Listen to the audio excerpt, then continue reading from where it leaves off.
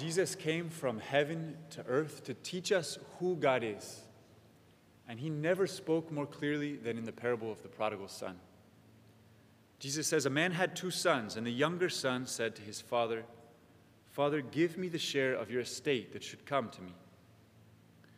We usually receive our inheritance when our parents die, so it's as if the younger son went to his father and said, "I could care less whether you're dead or alive.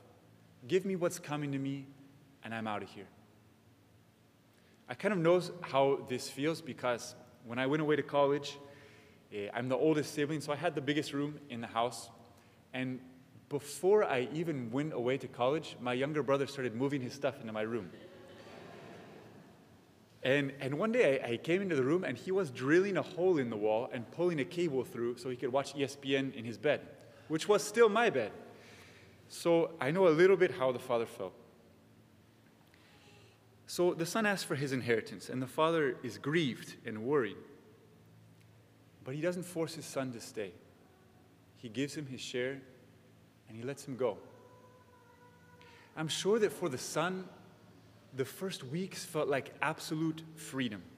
He's no longer bound by the rules of his father's house. He goes off to a distant country where no one knows him. There are no expectations. He can recreate himself and be whoever he wants to be. And his pockets are fat with cash. So he becomes the life of the party. Friends start to gather around. And it lasts for 1 or 2 or 3 weeks. But then the money starts to run dry. And all of a sudden a famine strikes that country. And he's left with nothing. And his friends are gone. He's so hungry and alone that he goes to hire himself out to work in a field with swine, which for the Jewish people were impure animals. The gospel says, "And he longed to eat his fill of the pods on which the swine fed, but nobody gave him any." He started out as the beloved son of an important man, and he ended up coveting the slop of an impure animal. And that's what sin does to us, doesn't it? It promises freedom and leaves us imprisoned. It promises us friends and leaves us alone. It promises us exaltation and leaves us degraded. So he decides to go home. He knows that he has no chance now of returning as a son, but he thinks, maybe I can return at least as a hired hand. Maybe I can work at the field and at least I won't suffer hunger. So he prepares his apology and he makes his way back. Now listen to what the gospel says. While he was still a long way off, his father caught sight of him and was filled with compassion. While he was still a long way off, that is to say, the father was looking for him. He would go out every day to the gate, to the edge of the property, and watch down the road, waiting for his son to come home. He was looking for him, and when he caught him, a glimpse of him still a long ways off, the father went running. In the ancient Near East, it was beneath the dignity of a grown man to run. But the father doesn't care. He sees his son, and so he hikes up his tunic and he runs. And when he finds him, he embraces him and kisses him. And his son begins his apology, which he's rehearsed 1,000 times on the way home. "Father, I've sinned against heaven and earth." But the father won't even let him finish. He embraces him tighter and begins to command the servants, "Go, bring the best robe, bring a ring and put it on his finger and sandals for his feet. Go, kill the fatted calf. Then let us celebrate with a feast, because this son of mine was dead and has come to life again.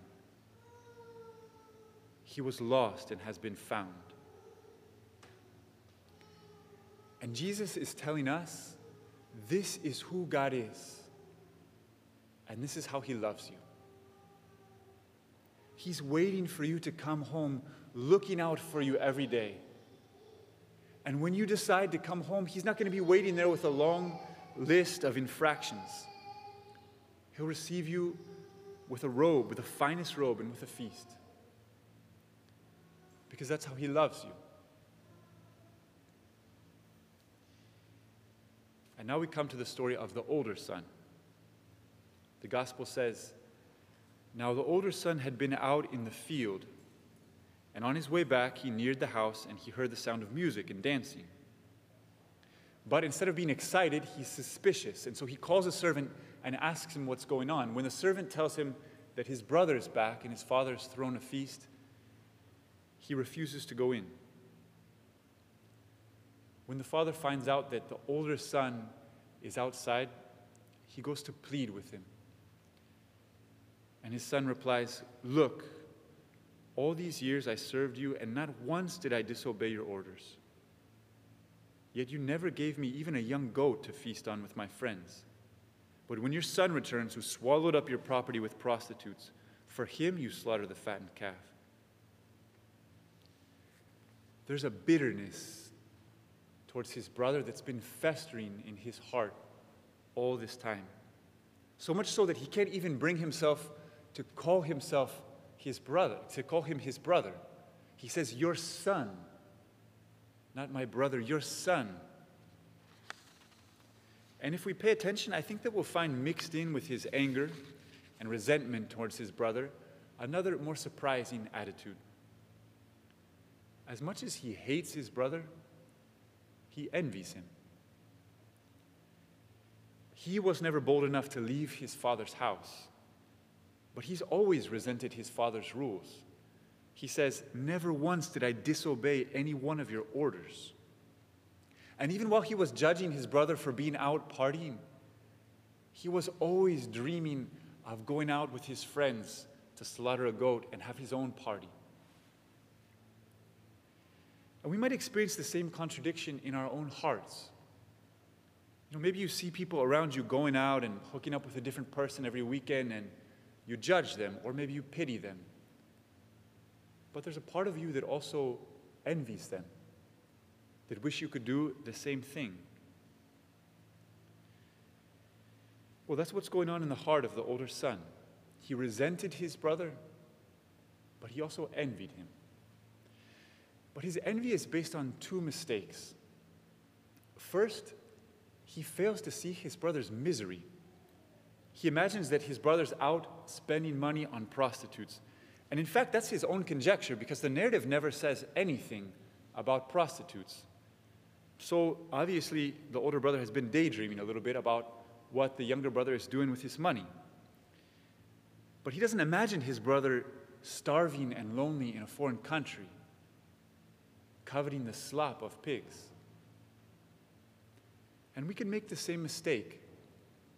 Maybe we look back on a life that we used to live, or we see on social media a group of friends that we used to spend time with, and it seems like they're living it up. And we've abandoned that life, and we've left it behind because we know that it was a life that was leading us the wrong way. And yet, from the outside, it starts to seem appealing again. And even while we judge them, we envy them, and we wish we could do the same. But there's an illusion there, because we only see things from the outside. We see the noise and the excitement and the thrill, but we don't hear the anxious thoughts running through their minds. We don't hear the terrible reproach of their conscience in the very act of sin. And we don't feel the emptiness that they feel when they wake up the next morning. In college, I lived in a fraternity, and early on in college, halfway through my freshman year, I decided I was done partying. But I was still living in a fraternity. So 3 nights a week, there was a party raging around me. And I can't tell you how many times someone would come and find me, wasted, and tell me, "I want out of this. I'm done with this. I'm so tired of this." But no one would ever know that that's what was going on in their heart, because an hour ago, they were the ones standing on a table shouting, "Puke and rally," but that's what was going on in their hearts. Even in the very act, it wasn't even a waiting for the next morning. Well, that's why it's a mistake to envy those who are lost in sin. Because under the appearance of thrill, sin leaves us empty.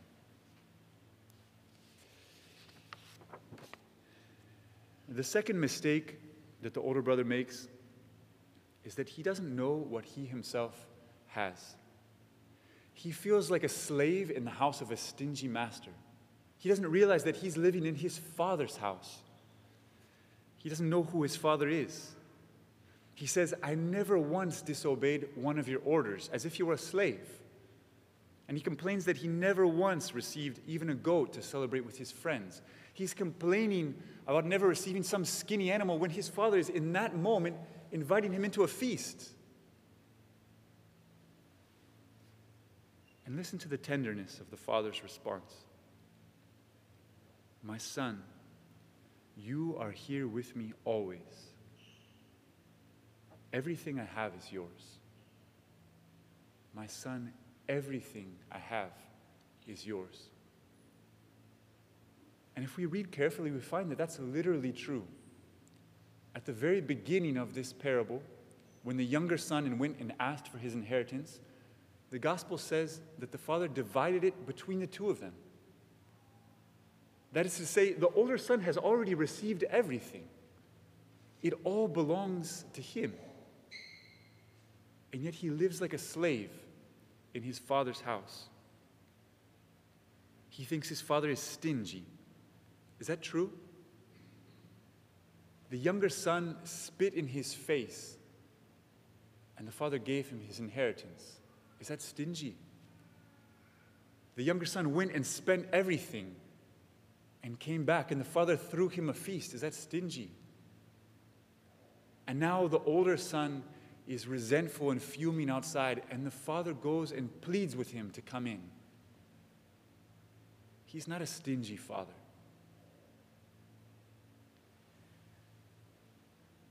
Tonight, Jesus wants to teach us who God is and how he loves us. If you're a younger son, if you've run from the Father's house and you've tasted the emptiness of sin, come home. And if you're an older son and you're living like a slave in the Father's house, if you've been following all the rules but always looking out the window, wishing you could do something else, the Father is pleading with you, come home. Tonight, come home.